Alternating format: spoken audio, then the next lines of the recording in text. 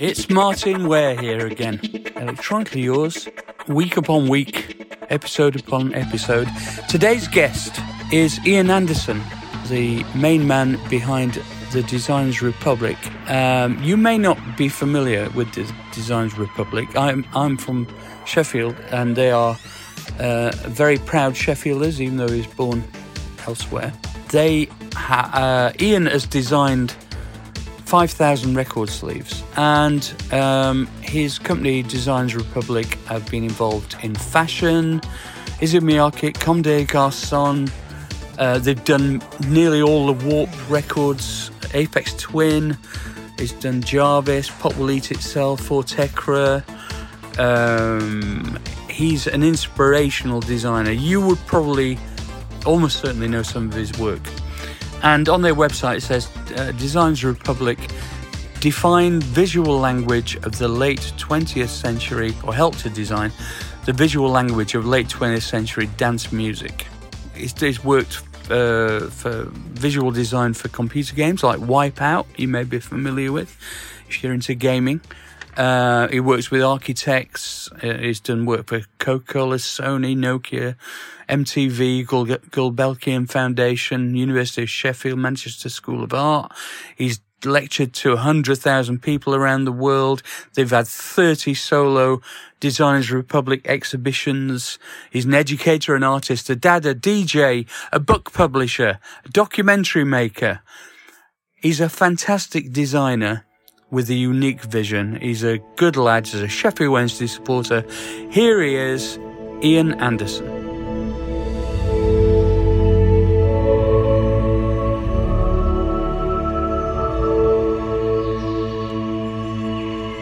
Oh, there's some black glasses, aren't they? They're like welding goggles. Well, I think if you're going to wear them, you might as well make a bold statement. It makes your head look really tiny. They look like Land of the Giant glasses. How are you, mate? Yeah, I'm not bad. I'm just, I nearly forgot about the meeting, to be honest. I've just had... Good job I reminded you then, isn't it? Yeah. But, did you not have it in your diary? What's wrong with you? Buy a watch. It's going to say, you need to, learn to sort of remember the time. And I still ask everybody what the time was and always kind of forget I've got a watch. It's not something that I... So, what's appertaining with Designs Republic then? Well, I mean, like everybody else, in the industry, I kind of went in it was kind of went quiet over lockdown, especially given that a lot of the stuff that I do is related to venues, and events and things.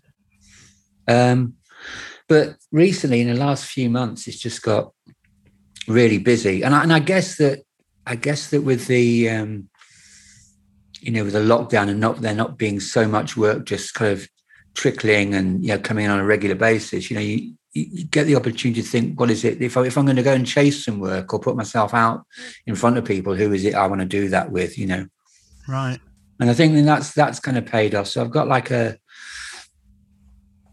I don't want to say I've got too much work, but it feels like that, because it's suddenly there's like a kind of a tidal wave of stuff coming in. So in that respect, it's good.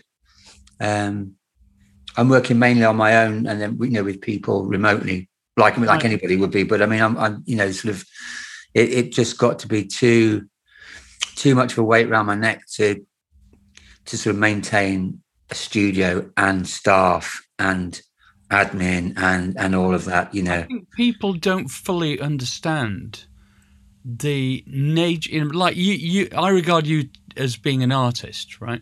And you have an artistic temperament, and you have a vision. And I often find myself in a situation where I'm going, I don't really want a responsibility for other people's lives. I don't want to be thinking about that. It's a distraction from what I'm good at, which is being creative. Yeah. And so I don't think it's... I mean, whilst we're on that interstitial meniscus... Oh, excuse me. Of... I should go on the good old days. Oh dear. Whilst we're on that borderline between commercial and artistic, and we acknowledge that we need to earn good money, and you've got to deal with it, don't you? Yeah. Really, what I need is somebody who would just take that weight off my fucking shoulders. It's driving me crackers. That's the same with me, and I've been thinking about, at some point I'm going to have to hire some people just to be able to kind of get through the work, and do some of the legwork and things, so that my head's freer to do what I'm good at, in terms of, problem solving and ideas. But then, I don't want to get in a situation where you kind of go out and go, okay, I need one of these people, I need a digital person, I need, Design Republic has always grown quite organically. So it's a little bit like where would I start growing it, if at all? Again, and the reality is that to get someone that can run the business how I need it to be run, I don't mean like making a big kind of, big business decisions or anything, because I don't want it to be like that size, but just someone that can keep me organized, make sure I don't miss Zoom meetings, and all that stuff about invoicing and sorting out tax. Dull, isn't it? Oh, it's so dull. But I'm just not very good at it. I can, in terms of the creative aspect of a job, I can multitask, I can deal with a lot of things. But I only need one tax form or one VAT return to come in, and that bursts that whole creative bubble, and I'm back down to think, oh God, Do I want to do this? Yeah. But I mean, to be honest, it's. I think creative people tend to kind of gravitate, obviously, towards creative things, and we thrive on building on ideas, but things like tax forms or all of that outside of the business. But I mean, even things. I'm going to tell you what really bugs me is funding applications. You don't have to deal with this shit probably, but no. Well, I mean, I used to, and then I stopped dealing with it when I stopped having someone to deal with it, and I kind of thought, I'll find a way to get by without funding, whether that be for me or not doing a particular project. But I think that I also, in that kind of box of things that I just can't bring myself to do is things like making a cup of tea. It just seems to be like, do you know what I mean? It's a little bit, for me, I imagine it's a little bit like painting the Forth Bridge, in terms of you never get anywhere. So you make a cup of tea, and your payback is you have a cup of tea. And then if you're in a situation where you've got staff around you and it's your turn, I kind of think, part of me thinks I'm paying you, you do it. But on another level, when you're actually with people that you're working with and you get on with, you think, well, I'll show willing, I'll be boss of the year, But it's just, it just seems like a real sort of drudgery to kind of, because all you're doing is you're putting the kettle on, which isn't difficult. You're putting a tea bag or two in a pot or in a cup. That's not difficult. And you wait for the kettle to boil, and none of it's difficult. But it just seems to be that, like, I guess it's because there isn't a challenge there. There isn't a creative challenge in doing a tax form, and I find it challenging. But there isn't a creative challenge in that. You don't come away thinking, that idea's worked, that cup of tea's worked. When was the last time you moved house? Have you moved house in the last while? I've just moved house from my family home after 30 years. It's as stressful as a death in the family. Well, because now you're forced to confront the fact that we all interface with different organisations. Could be anything from credit cards to insurance to what. I mean, just a million different things that you've signed up for. All of them need your new details. Oh my God. I would have employed a project manager if I'd have known. Well, it's funny. To answer your question, I haven't moved for 18 years. And the reason for that is exactly what you've described. Well, there's lots of reasons. I like where I live. But I mean, that whole thing of, the problem I think is with that is that there's always going to be organizations, institutions, or people that you forget that you've got a contact with, and then one day kind of you think, what's gone on. But I think that one day your credit score goes through the floor because you've tried to log into a site with false credentials, and all of a sudden the fucking police are knocking on your door. I mean, that's a bit extreme, but you know what I mean. It's that kind of thing. No, it's all that. I mean, my wife's pretty good at all that kind of just the organisation. She likes things to be organised. I'm not. I kind of like things just to appear done. Apart from my work, but you know what I mean? It's like, that whole, changing a bank account, or, I've got an ongoing sort of thing with Microsoft over Teams where it's like, I can't get a new Microsoft account because I've got one, but I can't access the one I supposedly have because I don't have an account. It's real sort of, still kind of Terry Green. 22, yeah. I had one where, I moved house, and this is years ago, and they basically kind of the power national Power Gen or something sent me an address to Ian Henderson. So I tried to pay it, and they said, "Well, we can't talk to you because we've got to talk to Ian Henderson." You're not the accountant. So I said, "Okay, well, if I don't exist, then I won't need to pay it." And they said, "Oh, well, we'll get you because of the address." I'm going, "Okay, well, can't I talk to you because of the address?"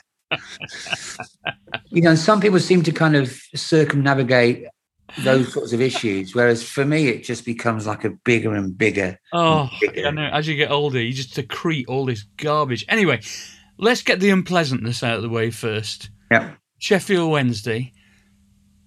What are we going to do? I know this may not be of interest to the kind of synth geeks on this particular podcast, but I'm sorry, we have to discuss it because we're both big Sheffield Wednesday fans. What's your view on it? To be honest,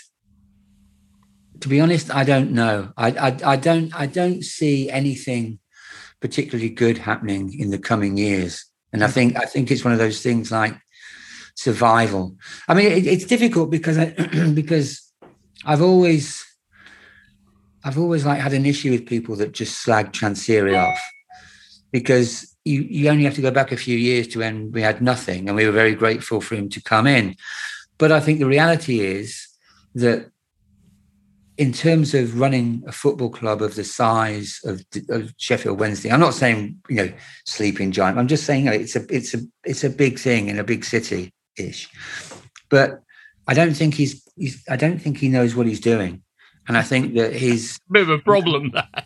But it is, and so I think that what he should do is understand that, and I think that he should try and sell the club and move on, because he's only going to get himself into more and more trouble. We're in the position we are largely because of his actions. Yeah. And you can still talk about that financial, or also, his appointment of managers and the way that he's gone about appointing them. Do you know what I mean? It just, there's no sort of real vision.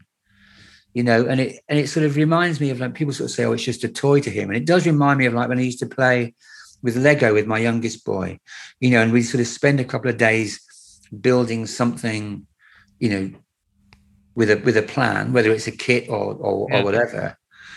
And then, like, just as we're kind of getting to finish with it, he sort of just goes off and takes it all apart and starts to build something else, which of course is kind of good and creative, but I don't think you can do that with a football club and a business. So I don't know what's going to happen. I mean, I'm sick of seeing on Wednesday forums, like, people saying, oh, well, at least we'll win some games next season. And I'm like, whatever team Darren Moore manages to scrape together might win some games, but it's not the team that we had that didn't get promoted by any means. That team might well win a few games in League One, although I think you should look at people should look at Sunderland as an example of why that might not happen. No, I agree. Okay, so let's go back. I don't know. So all I'm going to say is that with Sheffield Wednesday, it's one of those things where you just don't know, because we don't know what team we've got. We don't really know how the manager's going to work out. We don't know a lot of the business things that have gone on behind that could jump up and sort of bite us in the backside. That's right. All right, let's move on to your career. So, I mean, I love this story, and when we first met and everything, and how you came to Sheffield and fell in love with it and stayed, basically, is correct, isn't it? And damn right, yeah. I mean, of course, we all love Sheffield, and although I've not lived in Sheffield since '81. I still regard myself as Sheffielder. And am I right in saying that you were self-taught as a designer? Is that right? Yeah, I mean, self-taught's the best way to describe it. But the reality is, I didn't even ever sit down and sort of think I'm going to learn how to do this. The things I did, sort of going.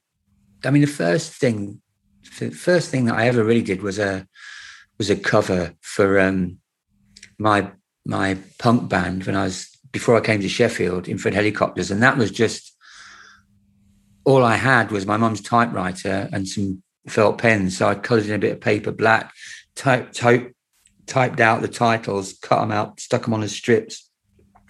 And I think that kind of certainly as the years went on, in later Designers Republic, that I kind of accumulated knowledge, and found out how to do things as and when necessary, rather than, I mean, I know some people who are self-taught as designers and they've sat down and they've learned how to use particular pieces of design software or learned things that they feel they need to know. But I tend to only learn things when I need to know them.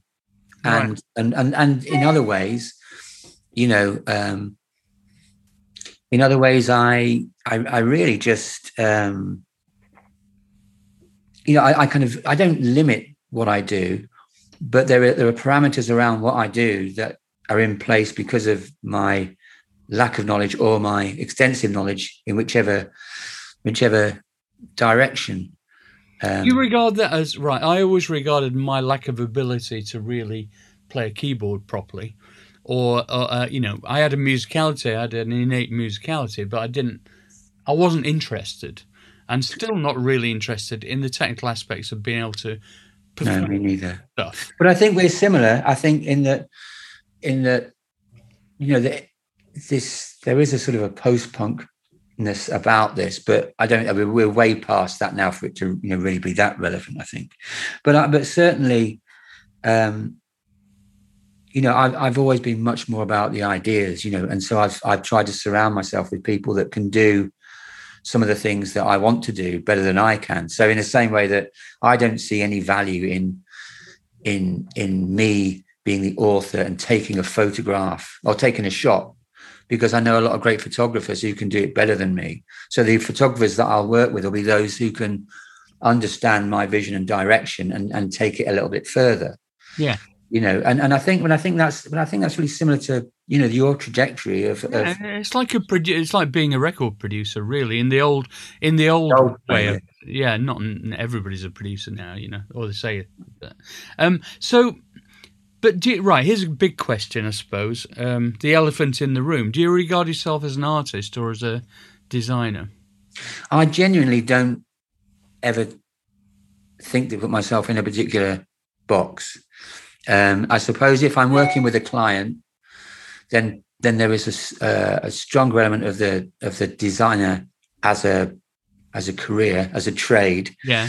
But in terms of, and sometimes, and I guess if there's a strict brief that I need to follow, whether it's been given or whether I've developed it, based on conversations for myself. But I think that's more of a designer. But in terms of personality and temperament, I'm probably much more of an artist. My wife used to work for Damien Hirst, and I'd always sort of, and I've met him a few times. We'd have a conversation about, I always thought that he was, I'm not saying a better designer than an artist, because I don't really kind of think about it in that way, but a lot of his work is really good design. Yes. And it's art because it's called art, but a lot of what he does could be graphic design on a album cover or on or fabric or it's that kind of thing, which I think is good. That's not criticism. I think it's great. But then he sort of say, but the way that you approach design is much more of an artist. So but I don't. It's because I didn't study design. Then I never felt the need to kind of become a designer as a career. It's just something that I do, and I think that I problem solve like a designer, but probably my solution, the way that I kind of, probably the way that I kind of, I can't even think of the word now, but the way that I kind of make things look, the way that I communicate those solutions is probably more artistic. And I think also I'm really not interested in the sort of the empire building of having a bigger and bigger studio. I mean, in the mid 2000s, I had, a relatively big studio, like 22 people, I think. Right. It was hideous. I used to go and hide in a little room, not cowering, but it's like you sort of said, is that the weight of running a business. I mean, some people I know kind of started out as designers and they end up being more interested in running a business because they like money making.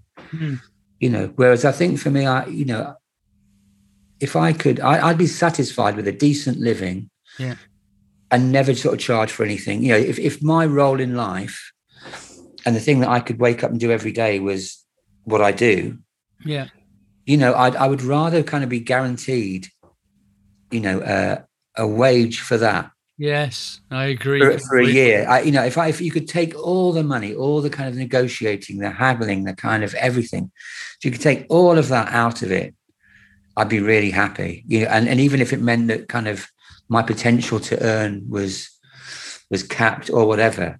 Yeah, I agree. But having said that, I think a lot of creatives are like that. But at the same time, we don't necessarily want a job. No, that's the thing. So you want to be your own boss, define your own job description, but have a regular wage. I'd agree with that. I'd be quite happy with that. It's a little bit like a communist, a perfect communist, whereby the person in the supermarket does their job, the inmen do their job, and I do my job, and everybody gets the same, and you're all kind of happy. Yeah. But I'm just doing what I want to do. Okay, so let's go on to your. Right, I'll tell you my kind of take on your house style, should we say, is my initial reaction is I've always thought that the kind of weird way that kind of Far Eastern, Japanese, some Chinese, Taiwanese kind of stuff is organized. And the mysteriousness of the way it looks must have been a significant influence on you, because it's that a lot of that blockiness, that kind of the bold ideogram thing seems to be a large part of what you how you approach things, because you kind of applied a similar kind of shape philosophy to designing typefaces and the kerning. Well, this is all very technical, but the lack of kerning and the cramping things together, and this. I mean, tell me about your design philosophy, which is very, very strongly associated with fontography, isn't it? I suppose. Well, I mean, first of all, I'm not sure. When people talk about house style, it's a bit confusing for me, because different people who we've connected with in different ways at different times and for different reasons, and therefore the work has been sort of different for those different people. Yeah. Each of those people will talk about what they consider to be the Designers Republic house style, and then you realise that they're talking about something completely different. And sometimes, so when we, going back to the mid-90s, when we were doing sort of stuff with Supergrass, and they were kind of saying, "Oh, this is the stuff that we love about Designers Republic." And it was interesting that kind of nothing that we were known for by anybody else had even sort of crept up on their radar. I mean, they didn't know that we'd been involved in any sort of Wipeout game. They didn't know about the dance stuff because it wasn't part of their world, But what they did know was that some other Britpoppy things at the time. So I think that and also, I mean, I think that what it is there's a Well, there's two things. One, I've realized that after 35 years, that actually kind of what I like doing is almost like acting and role playing, so that, you know, you could have an actor that has a particular style of acting, and therefore they get certain roles, but they can play roles differently, if that makes sense, you know, so that kind of I you know. Typecasting, how about that for a pun? Very good. But I think that there's my overall approach to design is probably in terms of right from the very beginning, when I was working with a Leeds band called The Age of Chance. I had this idea that to be able to design something for them, having not studied design or anything, was to kind of work out all the things that I thought existed in a world of Age of Chance. And then it's a little bit like, but then there's the idea of just looking around and seeing what there is and putting different things together, trying different things together, you know, given that I don't believe that there's anything totally new. So what things could exist in the world of Age of Chance and what things can't. And then when you've got that, then the stuff that's in the old school box file of stuff that this is Age of Chance, then it's about sort of putting those together and building something out of those. And that's kind of evolved into a sense of, I suppose, I don't think about this all day, every day, but if pushed, I kind of see myself more of like there's a me filter or a Designers Republic filter. So all the different things that, you know, that might be relevant to a particular project kind of go in there, and how we pull that together and how we make something new out of it comes out the other end or the other side of the filter. And I think it's like that. And you know, I think it's really, if you look back over Designers Republic, there's certain things which kind of crop up, as with any artist or musician. There are certain motifs that are always going to crop up because they're part of you, and, you know, you don't necessarily sit down and think, oh, I haven't got the blocky font in there yet, I'll have to do that. But there are certain things visually that will repeat and crop up throughout the years or work because of the way that I think. But for me, I think that the difference is, it's always about, I'm fascinated by the contradictions between notions of like what if and what is. And some designers, you know, are comfortable in the world of what is, you know, but for me, it's always like, what if I just delete half of what's there? What's left? What if I just put a different design on top? What if I start again 10 minutes before I'm, you know, and it's always like, kind of, let's see what happens. And that's what keeps me interested. That's why I still enjoy doing it. And what is more difficult for me is when you have to kind of get into a pitch situation, which luckily I don't really do much. If people want to work with me, they can. If they don't, you know, that's fine. But, you know, I don't enjoy the kind of the lottery of coming up with a few ideas, hoping a client might pick one or might not. But but, you know, I find in terms of creativity, I find it really difficult, you know, if you have to pitch some ideas. So you're trying to pitch the right ideas, but if you really want the job and to make it worthwhile putting the effort in to get the pitch together in the first place, you might as well try to get the job. And then all you're doing is second guessing what you think the client might like, rather than doing what you think is right. And the bigger problem that, so you do all that, and let's just say you win the pitch. For me, the biggest problem there is that you then, the next however long till the deadline, 3 months, 6 months, whatever, all you're doing is working towards the idea that you had right at the beginning. There's no creativity in there. All you're doing is populating a space, a gap between, you know, the two endpoints. Yeah, I hate the thing. I mean, I can relate to your process. I always refuse to, when somebody took me on as a producer, I refused.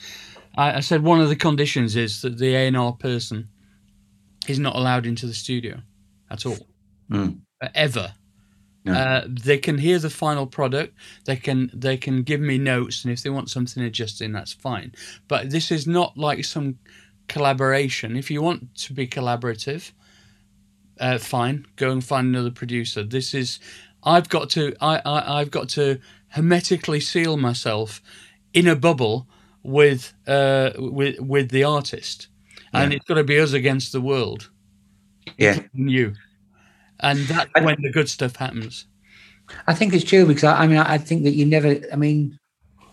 It's probably it's in any kind of creative thing, is you never get great results through committee. Never. And it's always about sort of singular vision. And I was having a conversation a couple of days ago about this is kind of a bit off the wall, but like about Hendrix, and kind of saying that kind of whenever he kind of let Noel Redding and the guy, I forget his name, but whenever he kind of had a sort of an urge for democracy at some point and let them in on it, it was always less than, so and in that sense, what they added to what he did, in a way that kind of was great, but I think that's how Designers Republic has usually been, in that.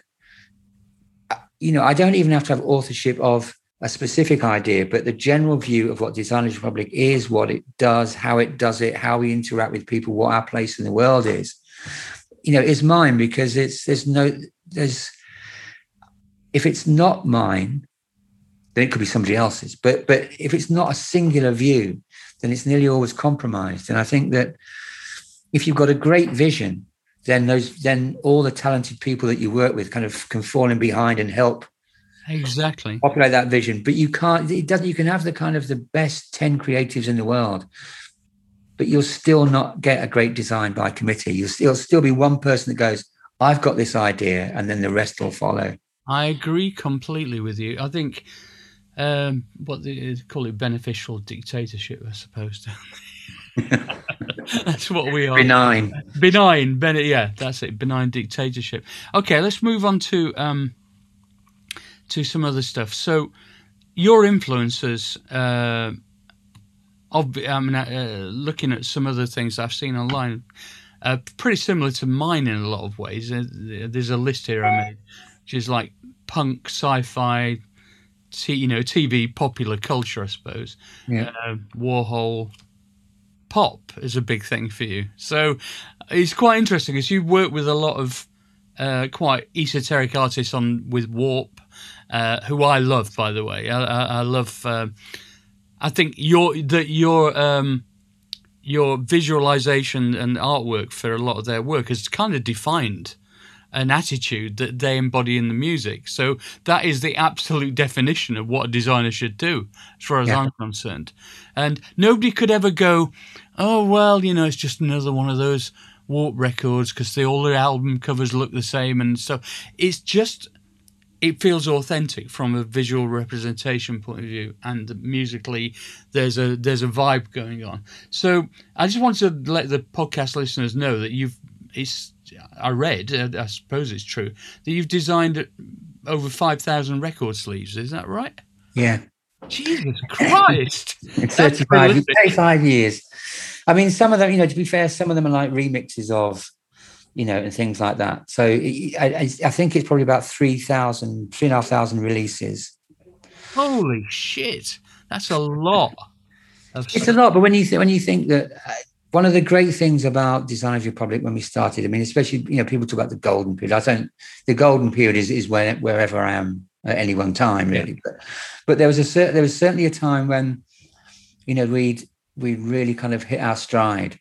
So you'd have like 5 designers, and if you think about it, 5 designers, and we're all sort of working on like at least 3 covers, album or single covers at a particular time.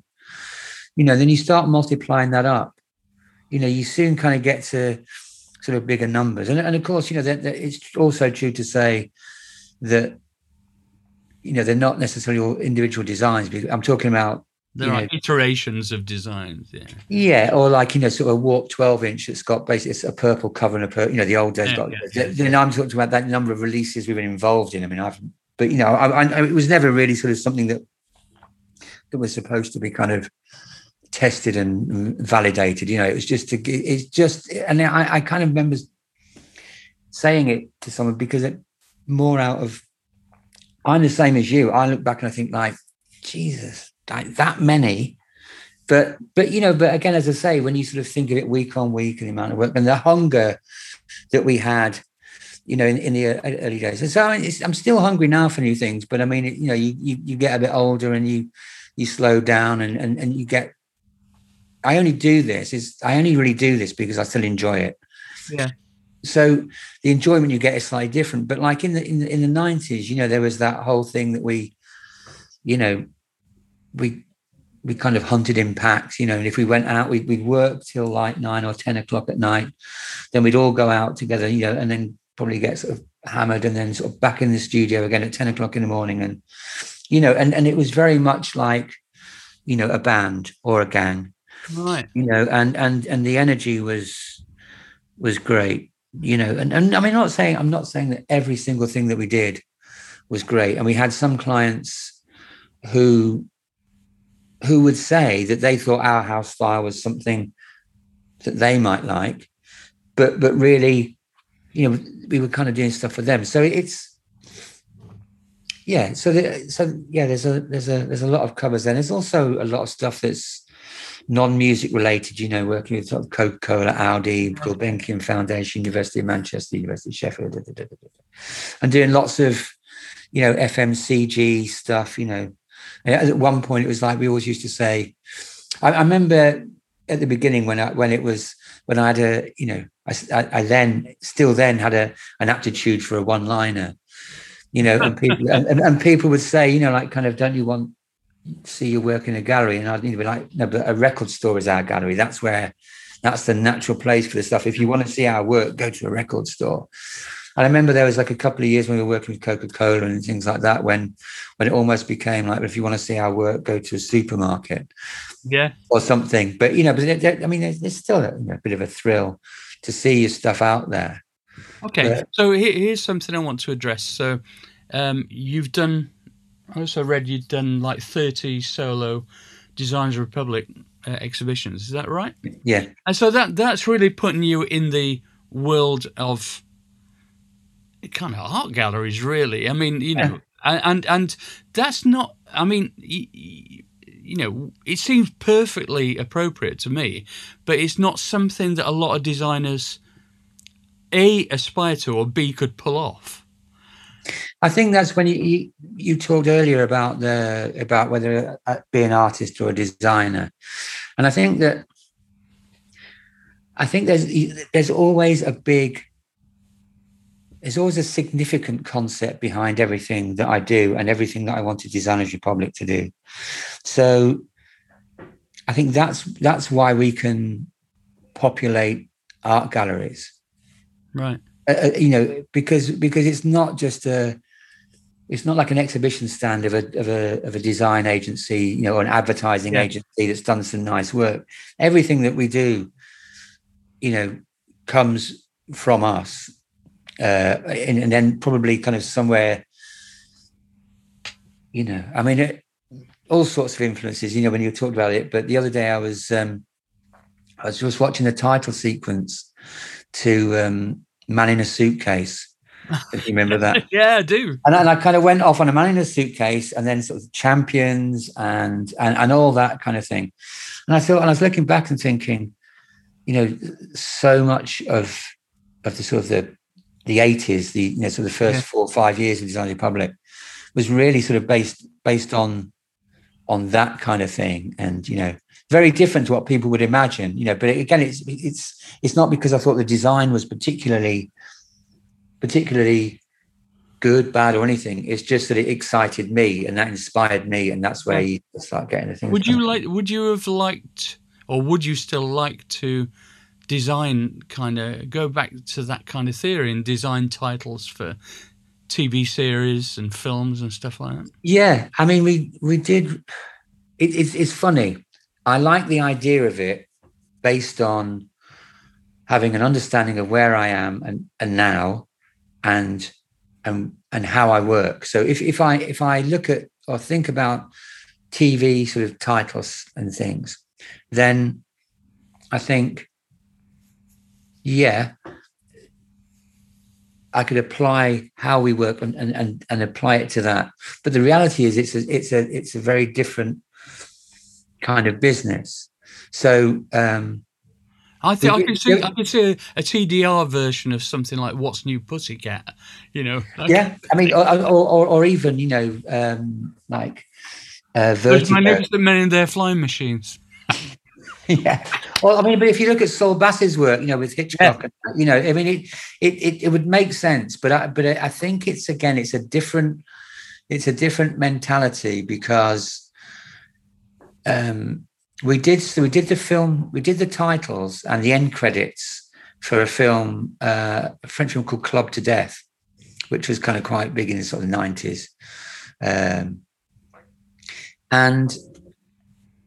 And then we were asked to do a film poster, and this was by the independent film company that produced the film, and then it got to the point. It got to the distributors, who were all powerful, and I had a meeting with I think Polygram Film Distribution in Paris, and they were kind of saying, we'd want this change, and this needs to be changed, and this needs to be changed, and some of these things need to be changed because that's how it works, territory by territory, globally, right?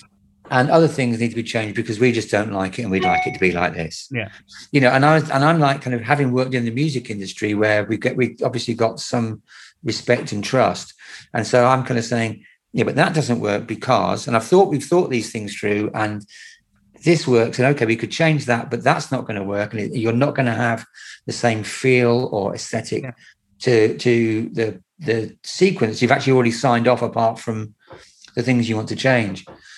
And they just kind of sat and sort of patiently listened, to me telling them all this, and then said, great. So what we need you to change. Yes. It's like Brian Clough, isn't it? Yeah. And I think that, so. Oh, I'll do it the way that I want it then, shall we? But I think that, I could understand some of the things where they sort of said, we were naive in certain things. We were saying about changing the orientation from posters from landscape to portrait or whatever. And they're saying the problem is outside the majority of cinemas in the world, the box you put it in is a shape, and if you had, so that was a learning process. But I just thought, it wasn't like me being a diva, and although I can do for a fee, but it wasn't like me being a diva. It was just that I don't think that we were delivering them what they wanted if we took all the stuff out that they wanted to take out. So they were asking for one thing and then telling us how to do it that would end up with something different. It just seemed to be too complicated. I think there's too many egos involved in the film world. God, yeah. Yeah, but that's nothing compared to fashion industry, but that's a different story. But I think that we did the titles for Phoenix Nights. I think great. I didn't know that. Yeah. What about, so tell us about, you worked with Issey Miyake in Comme des Garçons, didn't you? Yeah. Tell us about your experiences with that.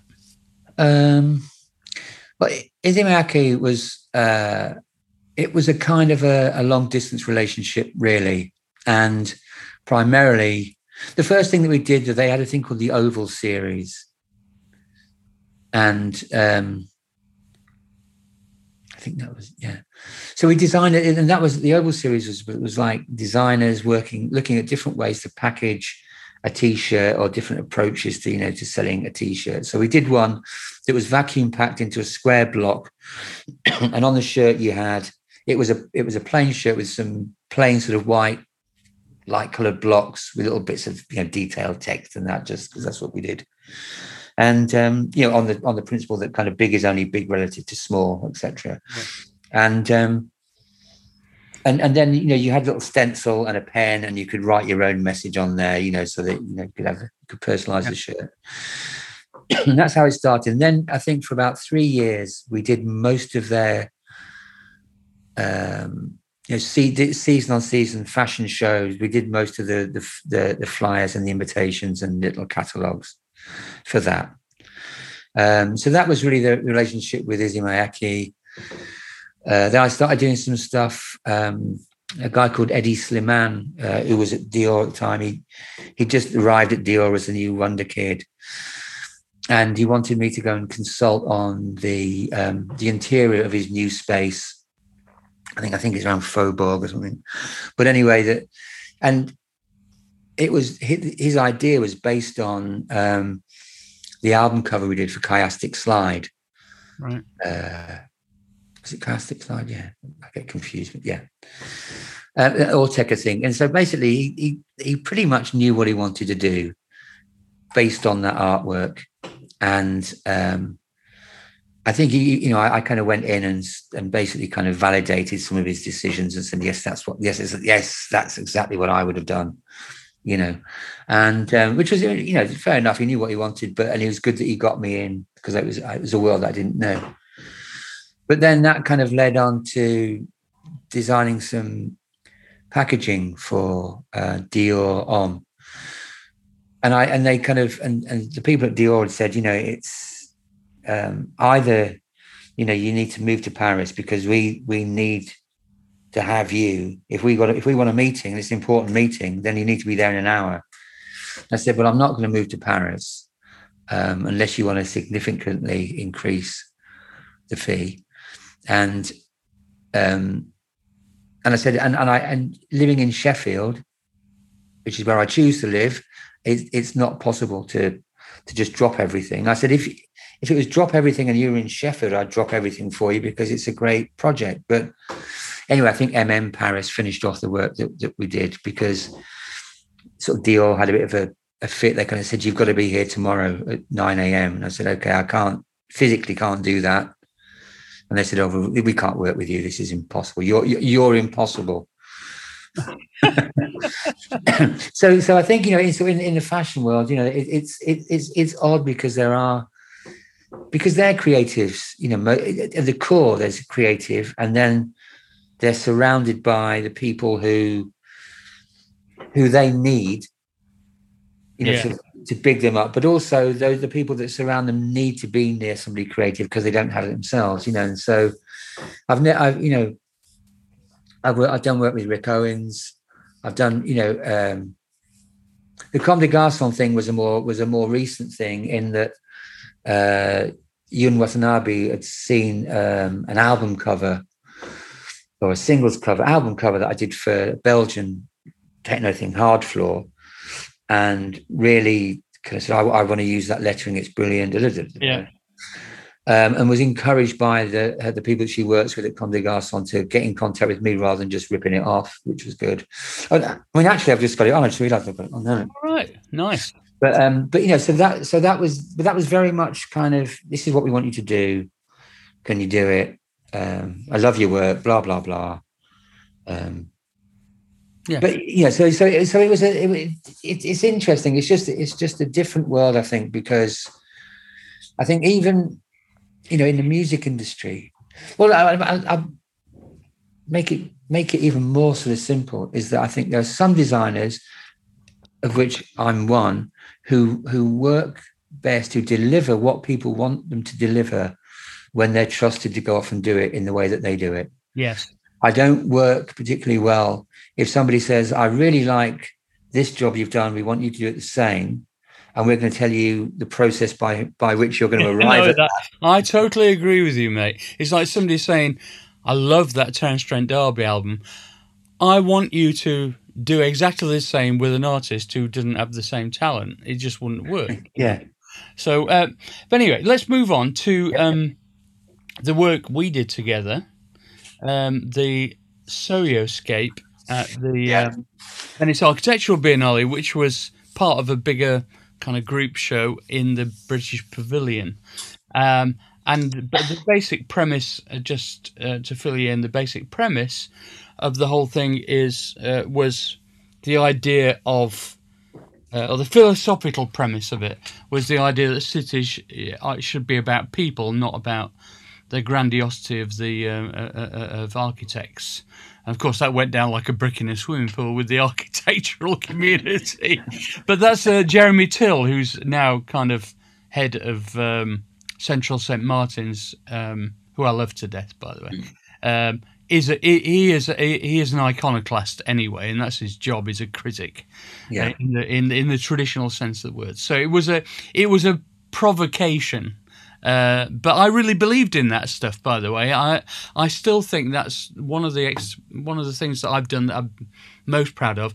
And your incredible visual mural of Sheffield that you created, and we created a soundtrack based on intros of Sheffield bands, as though it's like a radio being retuned all the time in 3D sound. I thought it was just stunning. And to be honest, I've been to the architectural exhibition in Venice this year, and it would win the fucking prize, mate, because honestly there's not a lot of good stuff going on out there at the moment. I thought our pavilion was excellent, I have to say, and Malcolm's stuff as well and all that.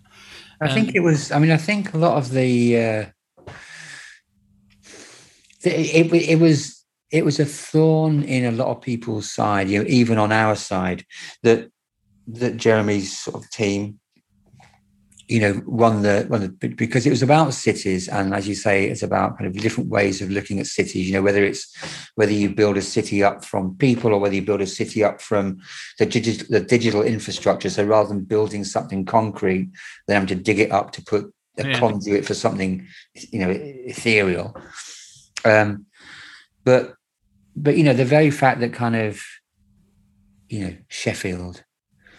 Rather than, so it wasn't London, and it would have been pointless to have done it as London because people were bored of it, and the British Council also had a lot of people pushing them to engage the provinces. The provinces, I fucking love that.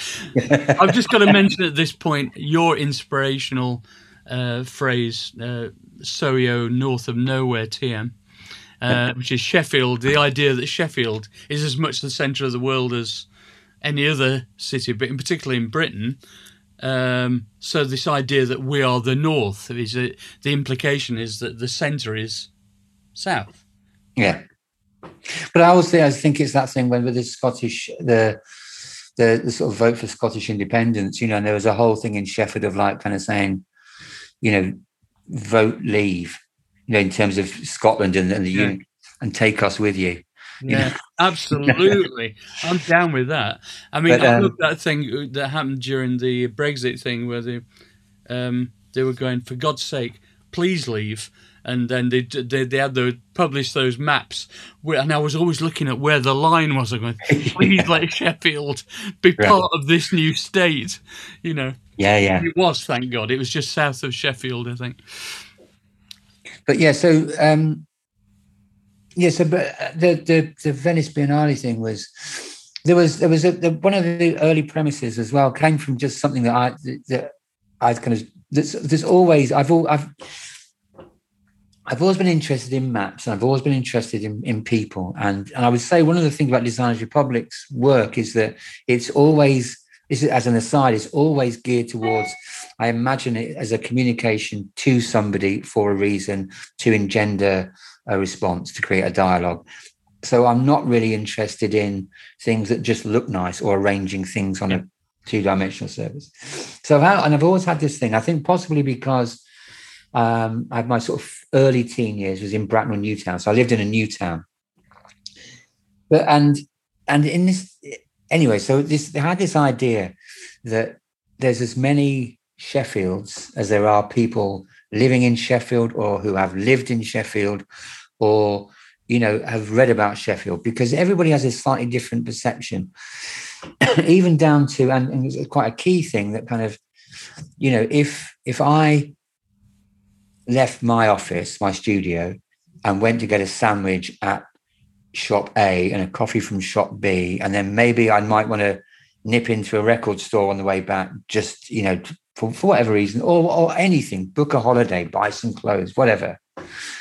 The route that I would choose would be based on the places that I wanted to go, or possibly the places that I went to most regularly. and somebody else might do the same set of jobs, but so they might cut up back through the back of the Crucible, or take a shortcut through the multi-story under the dual carriageway, or walk up Chapel Walk, or go up Chapel Walk, but cut through Marks and Spencer's and get a sandwich. All these things. It's all different. And the places that we use the most or travel to the most, tend to kind of, psychogeography or whatever. I don't know, but they tend to, they become the hubs, and not necessarily the places that are designed by the planners to be a hub or a meeting point. Exactly. You use your own, and so there was there's an example was the way that I used to drive to Hillsborough on match days, and is actually kind of, it doesn't really matter for the listeners, but it was actually kind of a good route to avoid all the traffic. But it was based on the fact that I used to live in Walkley, which was on the Hillsborough side of Sheffield, and so I just dropped down through Rivelin Valley and up. Yeah. Then when I moved, say, down towards Eccles or Hunter's Bar area, which is like further away for listeners, but I would still drive from that point up to the point where I used to live, and so instead of like looking at a whole new route, perhaps going around the other side of the city, but that was my Sheffield, was that I knew that route, and therefore, like cabbies do in London when they're doing the knowledge, you don't just learn everything on a flat level. You learn how to get back doubles. Yeah, exactly. Yeah. So, and I think that that was one of the ideas, and there was this sort of sense that a city isn't really anything, without the people in it, Yeah, but there's a lot of new developments, and I'd go so far as to say the new towns post Second World War has come into that banner a lot of the time, and a lot of new developments in the centre of London. I'm fascinated with urbanism, by the way. Yeah, I'm until recently was a member of the Academy of Urbanism and all that stuff. I love. I've just moved to Marylebone Lane. All right. Which is an amazing area. Marylebone's my favourite area of London. I'm 10 minutes from anything you could possibly want, honestly. Yeah. Culturally, food, clothing, 15 maximum. So, and I'm on the 5th floor, so I've got a view of all the kind of beautiful eaves of the buildings that were built in the late 17th and throughout the Victorian period and all that stuff. It's like living in Paris or something. It's bloody amazing. And I love the thing that makes Marylebone, despite all that stuff that I just mentioned, the thing that makes it most interesting is the people, because it attracts some fairly well-off people, but generally the more kind of bohemian types. Yeah, it's just I believe in this magnetic nature of certain areas attracts certain types of people. It obviously does, but people don't really acknowledge it when they're planning cities, because of the hubris of the designers. That's why. But it's true, and I think the thing is that one. I mean, having lived in a new town, the one thing that you can't build is community, and the other thing is that you can't design habit. And so Bracknell Newtown was a place, if you looked at it, on an aerial photograph, it looked pretty much like the original planner's drawings. And so so there were, shopping centre areas, and then they were like always sort of punctuated by areas of green, whether it's like grass or whatever, and a few little pathways that have that wood chip sort of, covering on it, and lots of things like that. So the desire was there, and that it was the right idea. In the same way that sort of Park Hill was in theory, it was they're trying to build an ideal world. But anyway, so what you had in Bracknell was pretty much 2/3 of the year, when it was raining or had been raining, the city centre, which was sort of pedestrian precinct, a series of different precincts, was just swathed in awash with mud and muddy water. Oh no! Because basically what happened, that they didn't take into consideration the fact that people will tend to take the shortest distance from A to B. So if you have an area of grass sort of next, between the shopping centre bit and the railway station, that in general people are just going to walk the most direct straight line. Yeah. And you can have a landscape path that kind of swoops around, exactly. like a meandering river or an oxbow lake or like a snake or whatever. So that is that people just walk straight across. So therefore what you had was two paths. The one sort of the less trodden path, which was the landscapers. Yeah. Kind of this looks great on my drawing. And the other one was the one that people just walked straight across the grass. That's a great metaphor, actually. Yeah. It's great. Okay, we've got to finish because we could go on for ages. But I just want to quickly mention your documentary. When did that come out? It hasn't. It kind of. It was. It's not coming out. I mean, I don't know. It's the people, the Leisure Centre Memories who were making the thing. They had like some. It was a small group of people, and I had various offers or conversations with different filmmakers, and I felt that I wanted to go with these people from sort of Birmingham, Coventry, because they had the enthusiasm and because they were new, and partly because I thought that they're more likely to do what I wanted them to do. Not me directing it, but be interested in those things. But they had quite a lot of sort of personal problems and some business problems in the name, which they had to sort of fix by going off and doing day job type things and then sort of coming back. So it dragged on, and now of course the problem is that for a film that was supposed to kind of be done in 2012, 2013, a lot of the interviews were done in Tokyo when I had a show at the Ginza Graphic Gallery. So there's shots of really beautiful kind of slow-mo shots of me crossing, the double crossing in Shibuya and all of that, and the neons and everything, and really, really fantastic. But it was putting the rest of it together and finding time to get the other bits and pieces, and it went on and it went on, and so I'm not sure what's going to happen. What tragedy. Well, something should happen with it, but we've got to work out a way, because I don't think it can just come out as being, this is a documentary about a design company. Do you know what I mean? So I'm not saying that I've changed. I don't mind that. Obviously I change my opinion every day. Maybe do it as an impressionistic kind of fever dream type thing. Well, I think there's that, and I think the other conversation is about maybe releasing it in terms of chapters that you can dig into, via various. Do it online as a do it online as opposed to there being a big thing. So it's easier to position something as an archive piece, I think, if you do it that way. Yeah. Okay, right. We've really got to crack on here. Okay, smash hits questions. What's your favourite film? Favourite film? High Plains Drifter. Okay, favourite book? I love High Plains Drifter, by the way. Oh, God. I'm really bad at favourites. Favourite book? Yeah, Medium is the Massage. Good. I love that. TV? Everything. Philosophy? Most recently, let's just say Hinterland. Yeah, actually. Yeah, I can dig that. Philosophy? Or nearest to your beliefs? I don't know. Existentialism. Existentialism. Okay. Moment that changed you in your life. I mean, is there any kind of handbrake turn thing?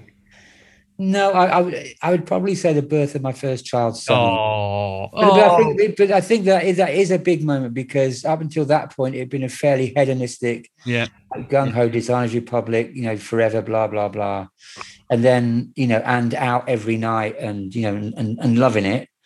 But getting to the point, I was 42 when I had, when my wife had Sonny, but when we had Sonny. And I think I was getting to the point where I was kind of getting bored of it all anyway, but almost didn't know how to how to kind of stop or slow down or do anything different.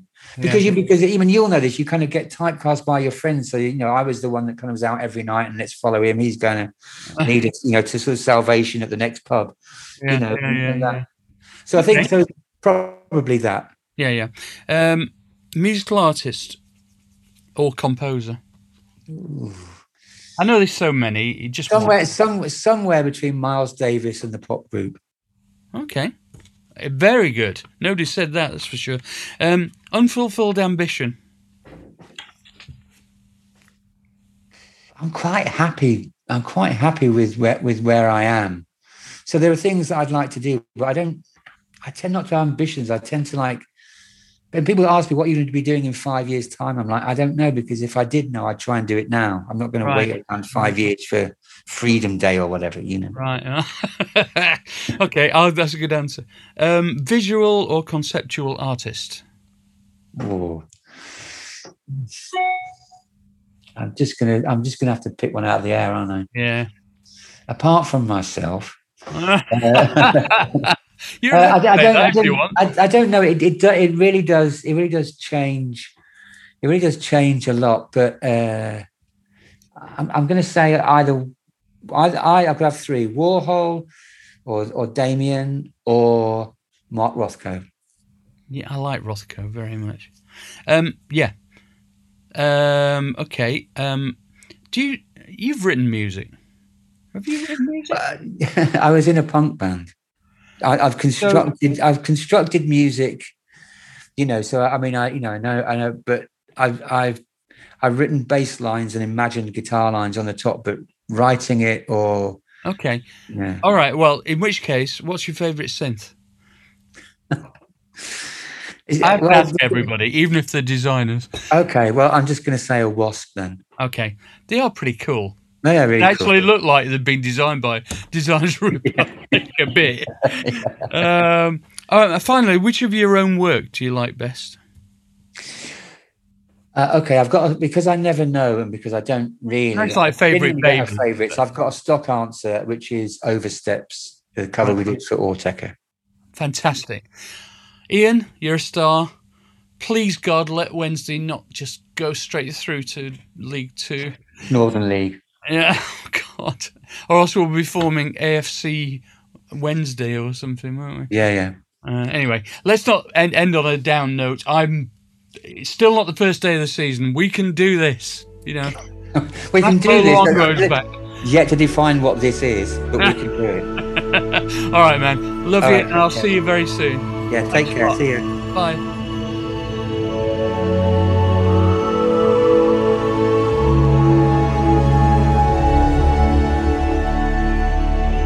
Well, that was Ian. Really interesting guy. Sometimes called a maximalist minimalist. As I mentioned earlier, you almost certainly will have seen some of his stuff. He's an artist in the real sense of the word. And I urge you to look him up and look at all of his amazing designs. You'll almost certainly be familiar with a lot of what he does. Big shout out to SJM Concerts for continuing to support the podcast, sponsor the podcast. They're a great company. They represent a load of great artists in this country and putting on concerts. We all need entertainment nowadays. And Simon Moran, who's the originator, is head of SJM Concerts. Thank you so much for sponsoring this podcast. We really, really appreciate it. Thank you. If you want to write to me, electronically, martin@gmail.com. Praises, grumbles, ideas, encouragement, ideas for guests. So I will see you at the next amazing episode. Same bat time, same bat channel. Goodbye. Bye.